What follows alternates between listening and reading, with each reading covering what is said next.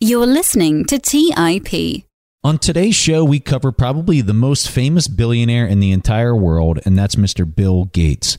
Mr. Gates' net worth is estimated to be $97 billion, and he's the co-founder of Microsoft and now runs the largest nonprofit on the entire planet, the Bill and Melinda Gates Foundation. During today's show, we cover some of Mr. Gates' interesting questions that he's recently fielded, and then we provide a little bit of commentary on his points. So without further delay, here are some of the thoughtful ideas worth sharing from Mr. Bill Gates. You are listening to The Investors Podcast, where we study the financial markets and read the books that influence self-made billionaires the most. We keep you informed and prepared for the unexpected.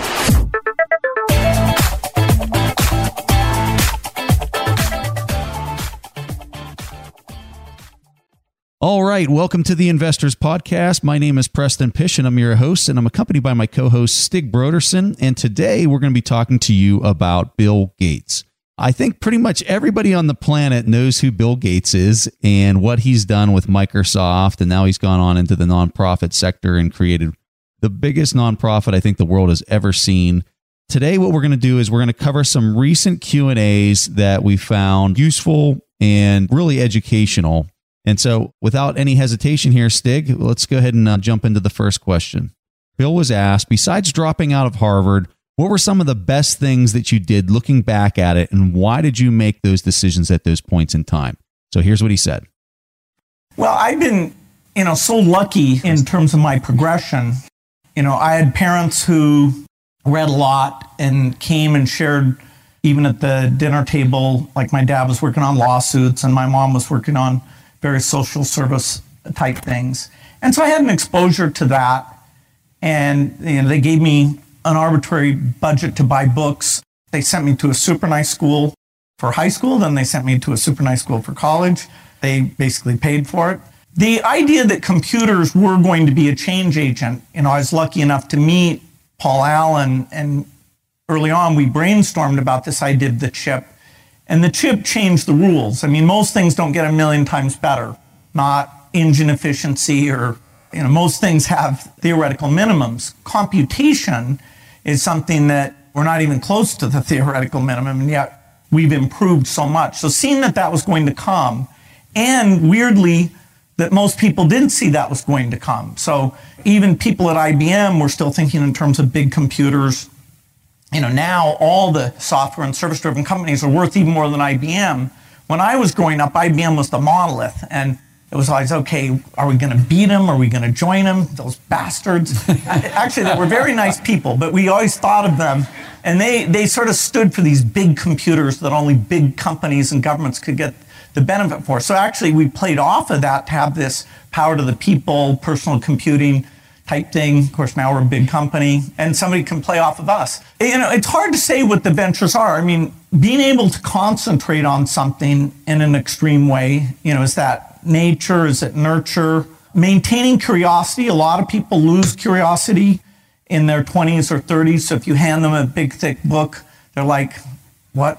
Am I going to read that? I used to tell everybody to read Steven Pinker, but I think even as an intellectual framework, even better than Rosling. But I'm afraid a lot of people don't make time to read what's a fairly academic and super profound, both Federations of Our Nature and Enlightenment Now.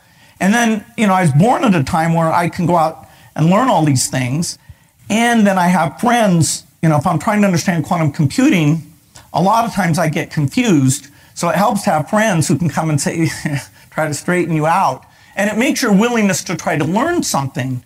Even trying to understand tornadoes, which are this funny 3D thing, having somebody could show me where the visualization was and, okay, what are unique conditions. I don't think I would have done that if I didn't have a group of people that had stayed intellectually curious and that we had the internet to kind of feed us access to the latest things. So I think, the time I was born, meeting Paul, seeing the microprocessor, the idea that a young person can start a company here is a super nice thing, because although people at first are skeptical, As soon as they realized their normal model of what I knew and what I could do, that I didn't fit that normal model, then they assumed I knew way more than I did, and I could solve all sorts of problems I had no clue how to solve. But, it was nice that people were kind of agog that we had built this company and done these things from a young age. So I think the culture of America, that almost the American dream type success story, worked out. And then, not being in Silicon Valley, but not being far from Silicon Valley, that ended up, I think, working for the company in a great way.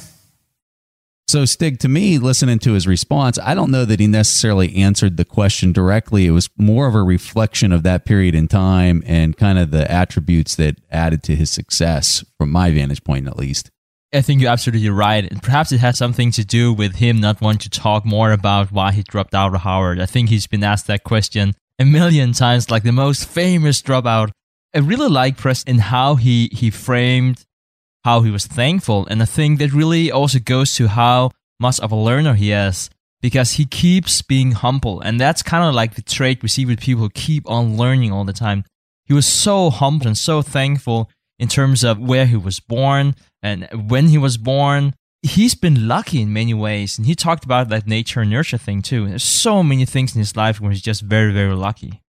It reminds me, I can't remember which book this was. I know it was a Jim Collins book that we read, where these people that were ultra successful, that had done really well, almost always attributed their success. Like the number one thing that they attributed their success to was luck. Collins gets into a great discussion about how it's not necessarily luck that they're attributing it to, but that's what they say whenever they're asked. But what Collins says is they have more of an appreciation for all the unknowns, and they have an understanding for all the unknowns and the things that they didn't really have any kind of control over that went in their favor.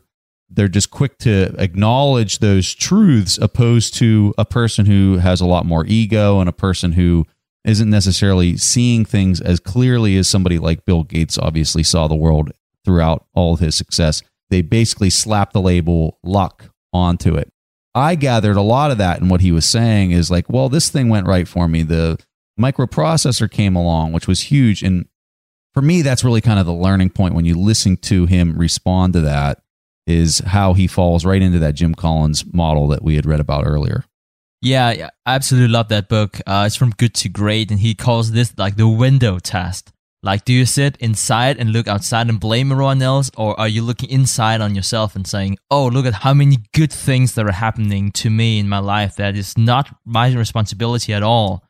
Bill Gates talks about here in another interview about how microchips became 1 million times cheaper while he was in Microsoft. And I was like, I don't know if necessarily 1 million or whatever it was, but to me, it was amazing. Like, and he said, I couldn't do that if that hasn't been the case. Otherwise, we couldn't have done our job. Otherwise, we couldn't have grown exponentially. And that has nothing to do with Bill Gates. That was just something that was a given, something that came from the outside. He's been so lucky. And I definitely don't want to take anything away from Bill Gates. I think calling Bill Gates just lucky and not calling him smart or a hard worker would probably be the understatement of the century. It's actually very interesting if some of you have seen some of the interviews with his parents. I mean, it is no coincidence that there's a smart kid coming out of that family, giving him book allowance since he was just a kid. They just wanted to give him like unlimited learning. How amazing is that? So I think there was a lot of good things that really was his favor. He also mentions like when he was born, he was hired as a computer programmer before the title was invented. He had a lot of good things going for him for sure. All right, so let's go ahead and play another question. This next question, Bill was asked, becoming successful takes a lot of motivation and focus.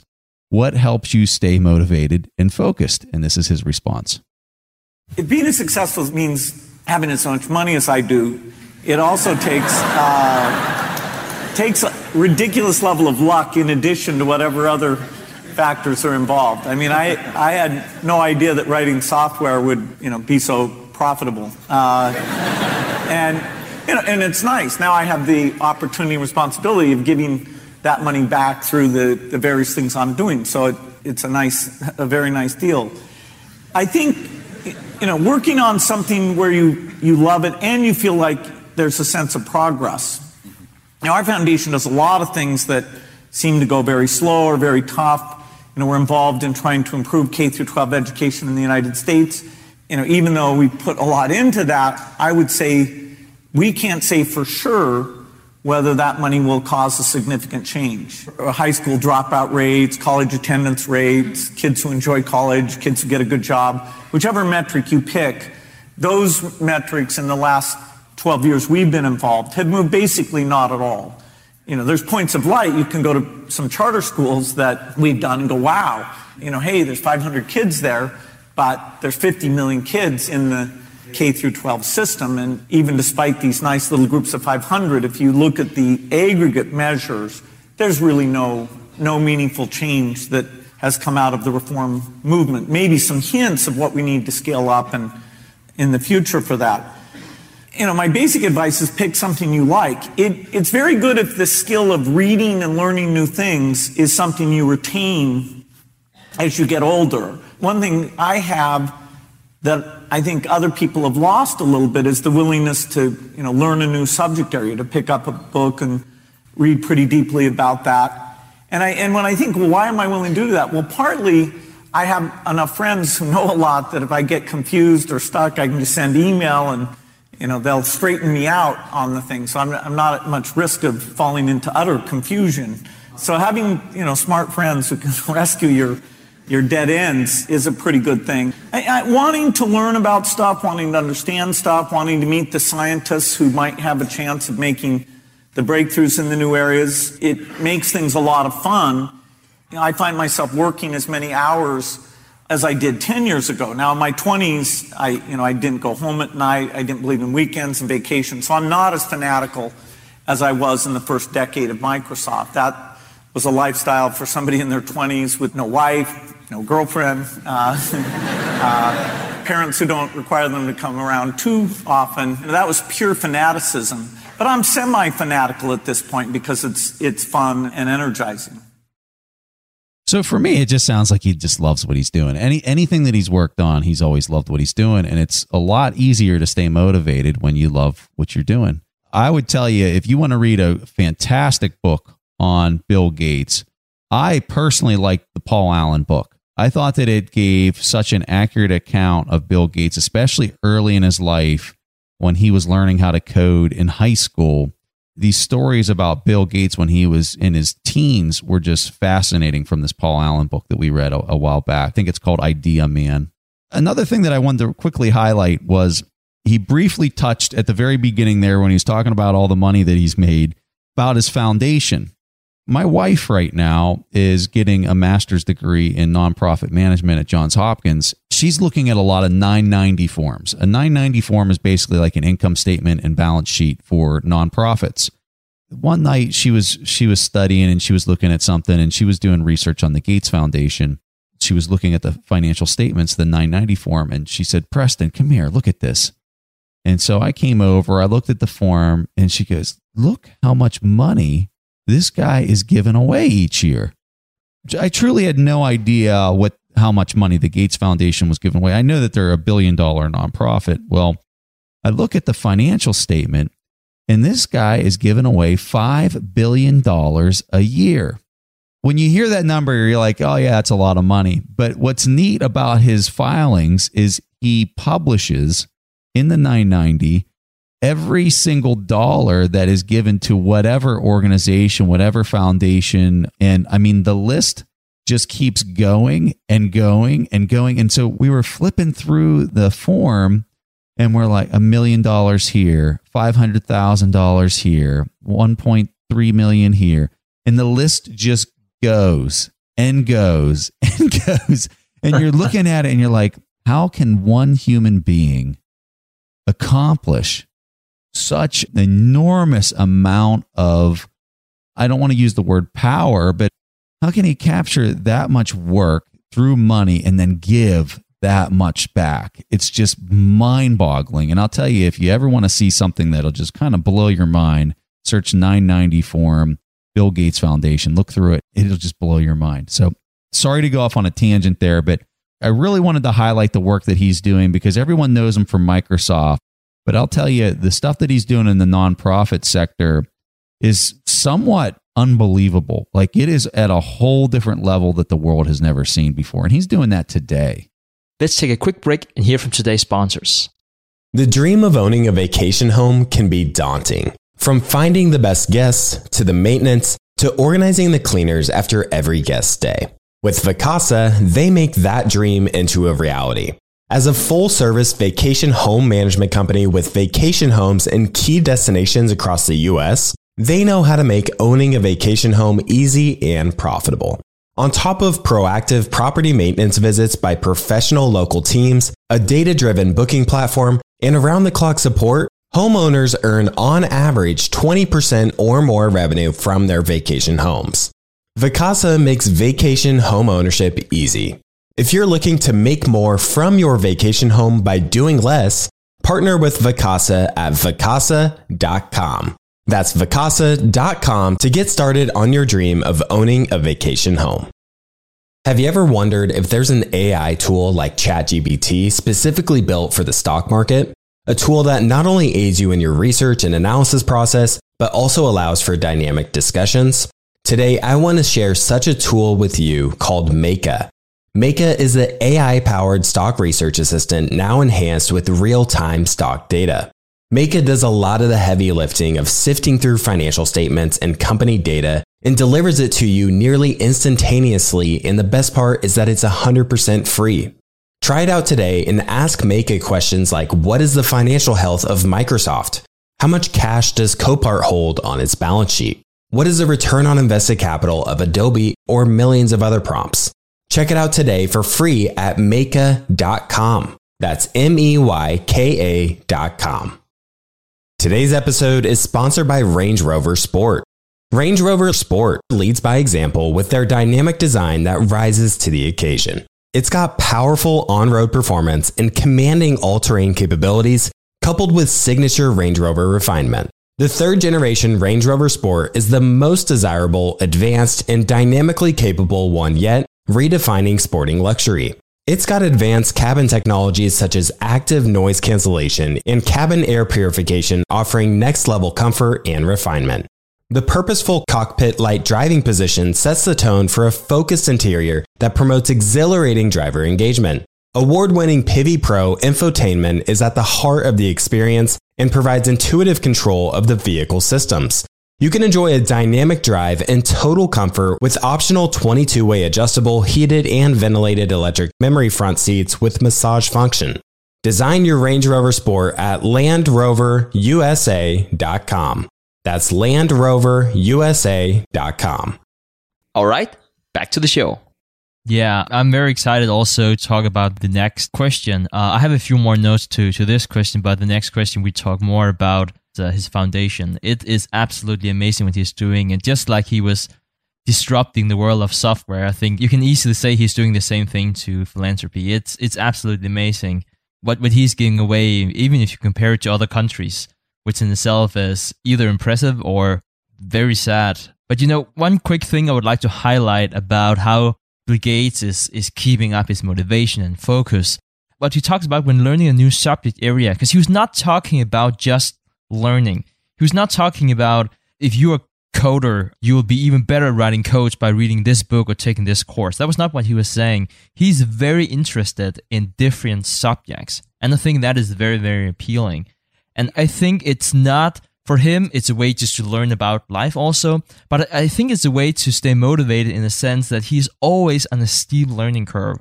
And whenever you're really good at something, someone like Bill Gates, I'm sure he can teach him something about software, but he's probably not on a really steep learning curve the same way as if you're going from subject to subject. And I kind of like that, learning to learn, being motivated, not plateauing. I love that mindset in terms of honing your own skills rather than just being focused on one thing you want to excel at. Especially in a day and age where specialization seems to be more and more important, I think what we need to specialize in even more is learning to learn new things. All right. Yeah, I obviously agree with you, Stig. I mean, that's really what the point of our whole show is. Okay, so we're going to go ahead and play the next question here. This one piggybacks on some of the comments that we were saying before, and the question is, what inspired you to take on philanthropic work?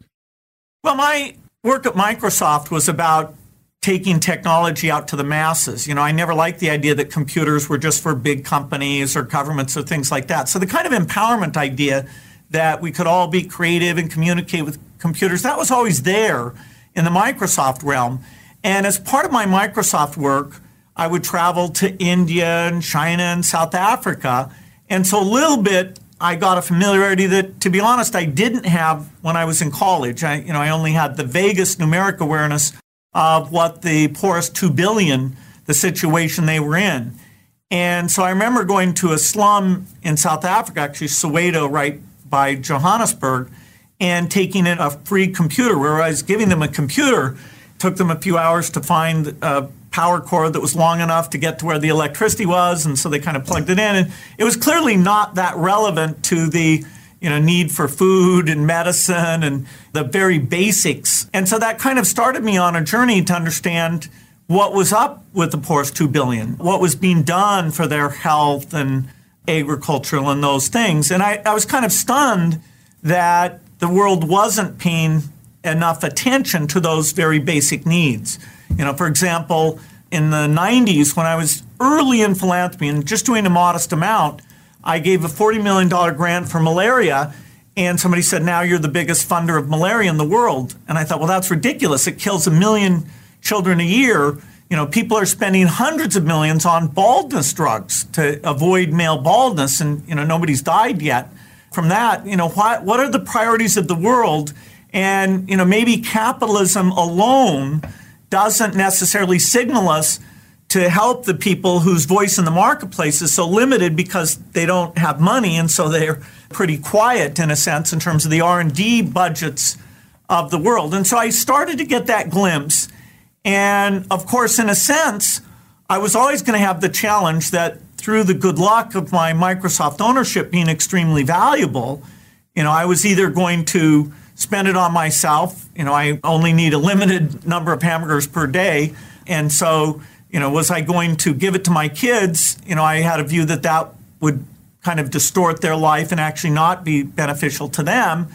And so then, if I wanted to give it back to society, I better figure out where it could go. And I knew it would have some sort of research, innovation type aspect, but I had to spend a lot of time in Africa and the poor parts of India to kind of get that these basic health needs, the agricultural needs, were pretty fundamental, and yet there were advances taking place that would let us really make big progress on those. So it kind of evolved from the early 1990s that I first got it in mind until, you could say, 2008, which is when I left my full-time work at Microsoft, and since then I've been full-time doing the foundation work.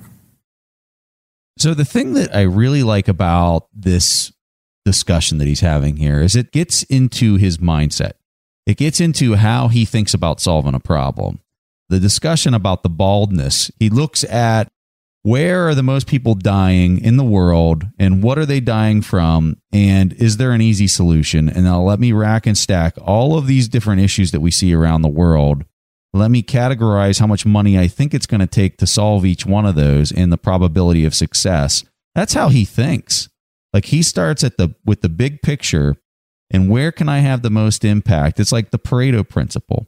You get a glimpse of that. And I mean, what a comment. He put down $40 million into malaria research, and you got $100 million being spent on baldness, which just shows you that, society, I guess, treasures vanity much higher than the other. That's crazy. But what an awesome, and my hat's off to Bill Gates with what he's doing. This is amazing stuff. Absolutely amazing stuff. I'm a big fan too of the Bill and Melinda Gates Foundation. I think what I really like is how he tries to run this as a business and having different metrics that you would typically have if you were a country. Annually, around $100 billion are given in foreign aid, and $4 billion of that is given in health and agriculture, which is primarily where Gates Foundation are working. If they're giving away up to $5 billion a year, this is a pretty significant player, not just like as a foundation, but as a country. And another thing that I think you need to mention whenever you talk about this foundation is that they're giving real money away. And what I mean by that is there's a lot of things that are not completely transparent whenever countries talking about how to meet a certain quota given by the UN or any kind of way that they're describing or explaining how much that they're really giving. This is something that especially Western Europe has been doing. They're giving loans to poor countries, which of course is great. But the interest of those loans is just really, really high. They kind of know they're not getting it back. So in a way to like donate a lot of money, they are writing off the interest as a donation for that year and then the next year and then the next year. So they're not really giving any new money away, but it looks like they're giving millions and millions of dollars. This foundation, the Bill and Melinda Gates Foundation, are giving real dollars away, which just has another type of impact as you can imagine. As Preston said before to the question, right now it's around $15 billion in assets, and it's rapidly growing right now. Some of you might also think that how does that add up with Warren Buffett saying he wants to donate 99% of his fortune? Bill Gates has said that he will donate at least 95% of his fortune to charity. Like, how does that all add up? And it really does in the sense that they are giving every year for different reasons, including tax. There's so and so much that they can give away. I think Warren Buffett, it's around $3.4 billion every year he can give away in Berkshire shares. And then if he was to decease, then he can give all it away. So it is actually very, very significant what they're doing. And whenever this foundation was built in 2010, the so-called Giving Pledge, so many other billionaires have contributed to this, not just only to this foundation, but also to other foundations. Right now, 175 billionaires has pledged to give at least 50% of their fortune away, including Mark Zuckerberg, Elon Musk, and Sarah Blakely. So this is quite significant also on a larger scale. And I think we really need to applaud that. I really like that we have a chance to bring that up here also on the show. All right, so let's go ahead and play another question, and let's talk about tech. The question that was proposed to Bill was, what's the difference between the products that Microsoft, Apple, and all these other large competing companies have been making during the last 15 years versus today? What do you think they'll be making in the next 15 years? So this is a futuristic tech question for Bill, and this is how he responded. Well, it's an industry that's had very dramatic change. Of the first 500 software companies that came into existence to write software for the personal computer, Microsoft was the very first, but the rest of the 500 are all gone. And so there's been a lot of dead ends, people doing games, people doing accounting software, people doing system software. And so in a way, people remember the ones that survived. Apple did a great job, actually went through a tough period and then survived. So it's a phenomenal story where they, contributed a lot. Google is still sort of in its first iteration where its very first product was so immensely successful, both in terms of volume and profitability, that they're coming in and doing new things. So we've come a long ways as an industry. I mean, things that used to be hard to print things, and that, was a big deal. It used to be hard to set up email. That was a big deal. Videos were, too many bits, and the speed of decoding was too slow. And so things we take for granted today, there's a lot of wonderful engineering that went into those things, but everybody just gets to build on top of that work. The work for the future, a lot of it has to do with how we engage with the device. The keyboard is still going to be around, but voice, touch, pen, video recognition, all of these things that some people call new user interface or NUI, to sort of say it's a generation past the thing that we're building off of, which is the GUI, graphics user interface. That's going to be such a phenomenal change in these devices.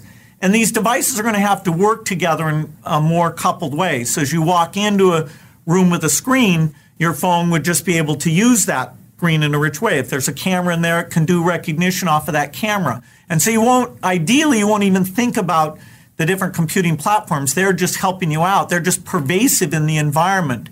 And particularly if you look at the fact that you'll have flexible screens that are almost like a papyrus roll, that you'll be able to cover the walls with high-resolution screen capability, that you'll have motors that are cheap enough, that robotic-type capability, including even arm manipulation, that you'll just take that for granted. What we can do in this digital realm in the next 15 years, kind of the sky's the limit. It's almost scary in terms of the number of jobs that software-driven activities will be able to automate in a very rich way. the scale of how we can use machine learning and rich databases behind these things to behave in a far more intelligent fashion. Machine learning has now evolved to a thing called deep learning, where you actually can take and recognize what the key characteristics are. And it's not proven, but it's believed that's probably similar to the mechanisms that the brain uses to try and learn things. So both on the depth of the thing and how it reaches out into the world and interfaces with you, things will look radically different than they do today. The fact that screens are rigid right now, people will look at that and say, well, what was that about? The fact that you can't project onto your eye and create sort of an infinite resolution augmented reality experience. You'll just take that for granted. And so I'd say that the innovation is going faster now than ever before. That's some interesting stuff. I can't really say that it's anything different than what we had probably heard about, really kind of thought was coming in the coming 15 years. I will say this augmented reality stuff that you're basically creating 3D in your own room and it appears as if somebody's there is some pretty fascinating stuff. I know Microsoft had built an augmented reality visor, and also a company called Magic Leap just recently launched their hardware. Some of this stuff is getting really, really fascinating. And if you're not too up to speed on augmented reality, I tell you, do a Google search, look at some YouTube videos. We'll throw some videos up in our show notes if you want to check those out of augmented reality. It's actually 3D mapping the environment around you. So if you're sitting in a room, you basically have LiDAR technology that scans the room and comes up with a 3D map of what everything looks like. And then the software understands what that 3D mapping looks like of your environment. And then as it places objects into the room, think about Skype.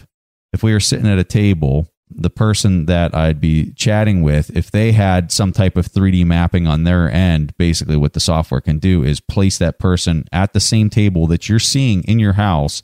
They'd put them on the other side of the table, and as if they're sitting there, you wouldn't see the bottom half of their body because it'd be blocked by the table, because the software can recognize that there's a table between you and where it's placing the 3D object.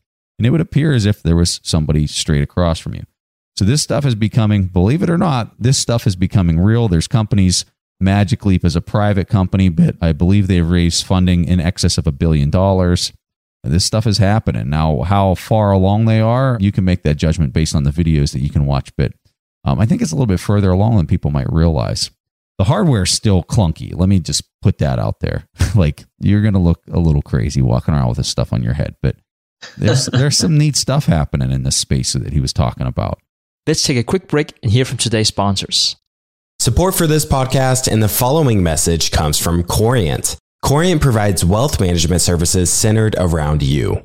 They focus on exceeding your expectations and simplifying your life. Corient has been helping high achievers just like you enjoy their lives more fully, preserve their wealth, and provide for the people, causes, and communities they care about.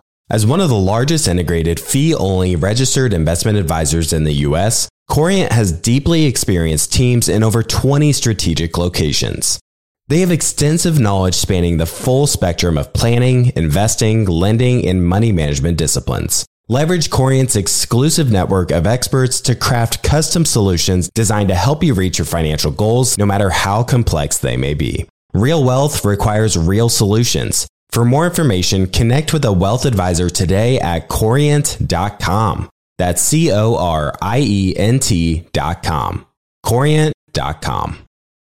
As someone who's constantly on the road and traveling, Briggs & Riley has been a game changer that ensures my travel experience is phenomenal. I'm a satisfied customer of Briggs & Riley myself, and I can certainly tell you that their luggage performs. It's extremely durable, it has amazing features that make packing and getting around easier, and they have the best lifetime guarantee in the industry. If your bag is ever broken or damaged, they'll repair it free of charge, no questions asked, even if your airline damages the bag. They also just released their Simpatico collection of hard-sided luggage. It has this new one-touch feature which allows you to expand your luggage, pack it, then compress it to its original size so a carry-on can still fit in the overhead compartment, plus many other cool features. If you want luggage that was awarded the best carry-on by Forbes, then now's the time to get it. Get your new and improved luggage at Briggs-Riley.com. That's Briggs-Riley.com. Looking to part ways with complicated, expensive, and uncertain shipping? Then give your business the edge it needs with USPS Ground Advantage shipping from the United States Postal Service. Keep everything simple with clear, upfront pricing and no unexpected surcharges. Keep things affordable with some of the lowest prices out there. And keep it all reliable with on-time ground shipments. It's time to turn shipping to your advantage. Learn how at USPS.com/advantage. USPS Ground Advantage. Simple, affordable, reliable. All right, back to the show. Oh, it's just so fascinating what you can do whenever you're building on top of all this engineering that's already been done, just being passed on from generation to generation.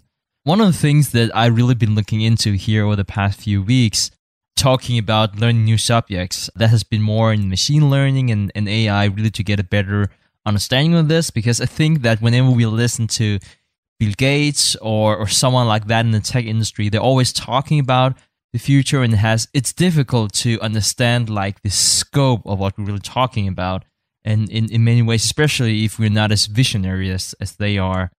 But let me give you an example of what we could mean whenever we talk about artificial intelligence.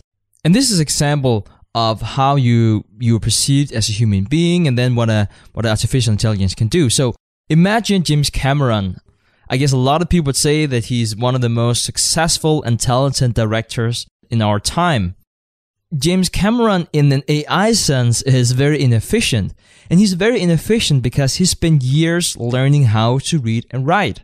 Because you need that before you can become a director. And he spent years watching movies, figuring out what is it that the audience likes, what is it that they do not like. So that took a long time too. So imagine what AI can do then.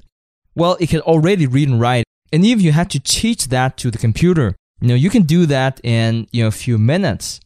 Now, with the processing power we have today, and especially the processing power we have in the future, you can watch thousands or millions of movies in a matter of seconds or minutes. Whenever James Cameron's like 25 or 30 years old, whatever, like you can do that easily in the afternoon, at least in the future, in the way of thinking about AI.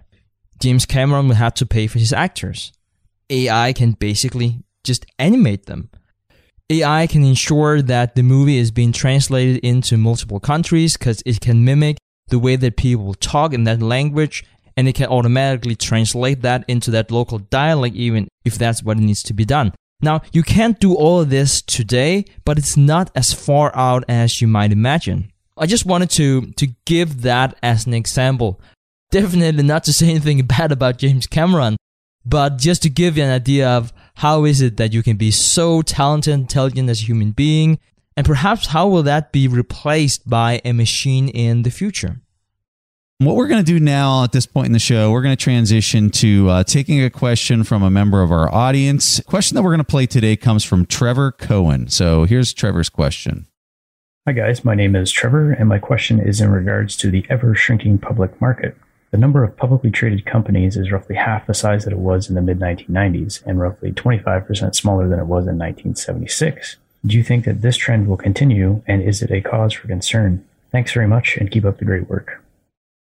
All right, so Trevor, I really, really like this question, and I have an opinion on it. I don't know if this opinion's valid, and the example that I'm about to tell you might be way oversimplifying things, but this is how I understand it.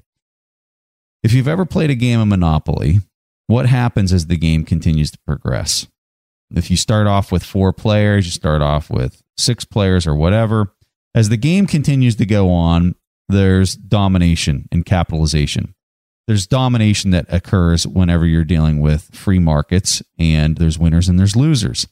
If you allow that game to continue to go on and you allow businesses to fail and you allow other players to basically take possession of those assets, you have what's called consolidation. Now, imagine playing that game, but the banker isn't allowing other businesses to fail. Instead, what they're doing is they continue, the person who's playing the bank in the game continues to add liquidity into the game by adding more money. So a player's getting ready to fail. The bank steps in and says, don't fail. Let's give you another $100. And so you keep feeding liquidity into the game. Those players are going to be able to continue to play, but their chance of winning continues to go down and becomes less and less probable because that money continues to flow to the asset holders, the main asset holders in the game. And so, yeah, you can keep the number of businesses in there, but they become weaker and weaker and weaker. And the ones that are amassing all the wealth are becoming stronger and stronger and stronger. I believe that's an example of what we're seeing in modern economies right now. And the central bankers, through quantitative easing, and Japan was the first one to start doing this back in the 1990s. During this last credit cycle, you're now seeing it occur in Europe and the United States. And I think as we go into yet another credit cycle, whenever that happens, I think things are going to get really, really interesting because you're getting to a point where they've manipulated the financial market so much that interest rates are pushed to zero. We even saw Japan during this last credit cycle push their interest rates into the negative territory. If you're talking about real rates, which are inflation adjusted, they're negative all over the place, depending on what duration you're talking. I think that that is a major issue, and I think that one of the results that you're seeing out of that is the consolidation of what you just described. That's my personal opinion, and I might be really biased or have gaps in my thinking, but that's the way I see it. So, Trevor, I really like this question too. I don't think we ever covered anything remotely connected to this. So that's a really interesting point that you have. Whenever I look at some of the stats here, I think there are quite a few reasons why you're seeing this 50% shrinkage sense. I think right now we have around 3,600 listed companies, and it used to be double that just before the dot-com burst. There are quite a few reasons. IPOs, they're no longer as popular for venture capital as they have been. Back in 1980s, we were upwards around 80% of the IPOs that came from the venture capital background. Last year, it was only 15%. There's also this tendency that you will keep your company private longer if you can. Facebook would be an example. It was just massive whenever it was listed. You see more and more consolidation just in general. That was also what Preston was getting at before. That's easily a few hundred companies here over the past decade. Those are some of the reasons why you see this decline. When I think about it, I have a few arguments why it's not a problem. It's not a problem in the sense that when it comes to disruption, that growth typically comes from new businesses. We will still have startup companies, even though we didn't have listed markets or we didn't have as developed public markets as we have today. Also, a lot of the companies that are disappearing here on the exchanges, they're nano and micro cap, and most money are poured into the major indexes anyway. So I guess for most stock investors, it's not necessarily a big deal. There are also quite a few reasons why it could be a problem. One thing that is evident is that the fewer players you have in the market, the higher prices you will get. So for you as a consumer, it's probably not a good thing. One example that comes to mind would be something like the airline industry. The more consolidation you have seen here over the past 10, 15, 20 years, I think for frequent travelers, you will have experienced that it's been more expensive, not just inflation, but it is actually more expensive than it has been. There's another concern that private companies, they're not forced to disclose as much information as public companies. So that could also, if that's the side of things you're on, be a problem. And the more power you have to companies, again, like, what's the reason for the existence of a company? That is to make money.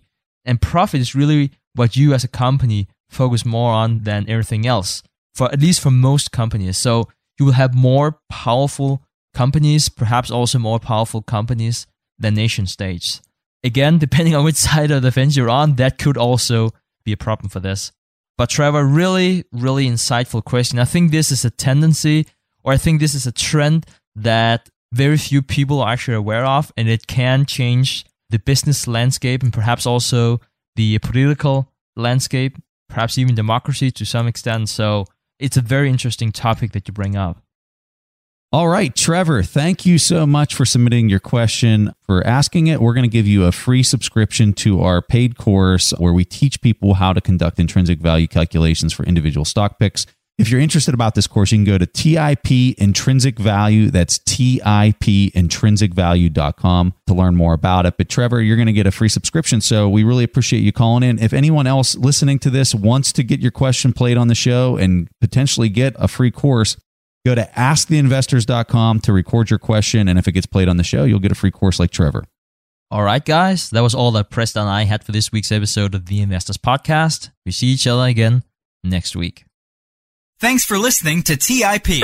To access the show notes, courses, or forums, go to theinvestorspodcast.com. To get your questions played on the show, go to asktheinvestors.com and win a free subscription to any of our courses on TIP Academy. This show is for entertainment purposes only. Before making investment decisions, consult a professional. This show is copyrighted by the TIP Network. Written permission must be granted before syndication or rebroadcasting.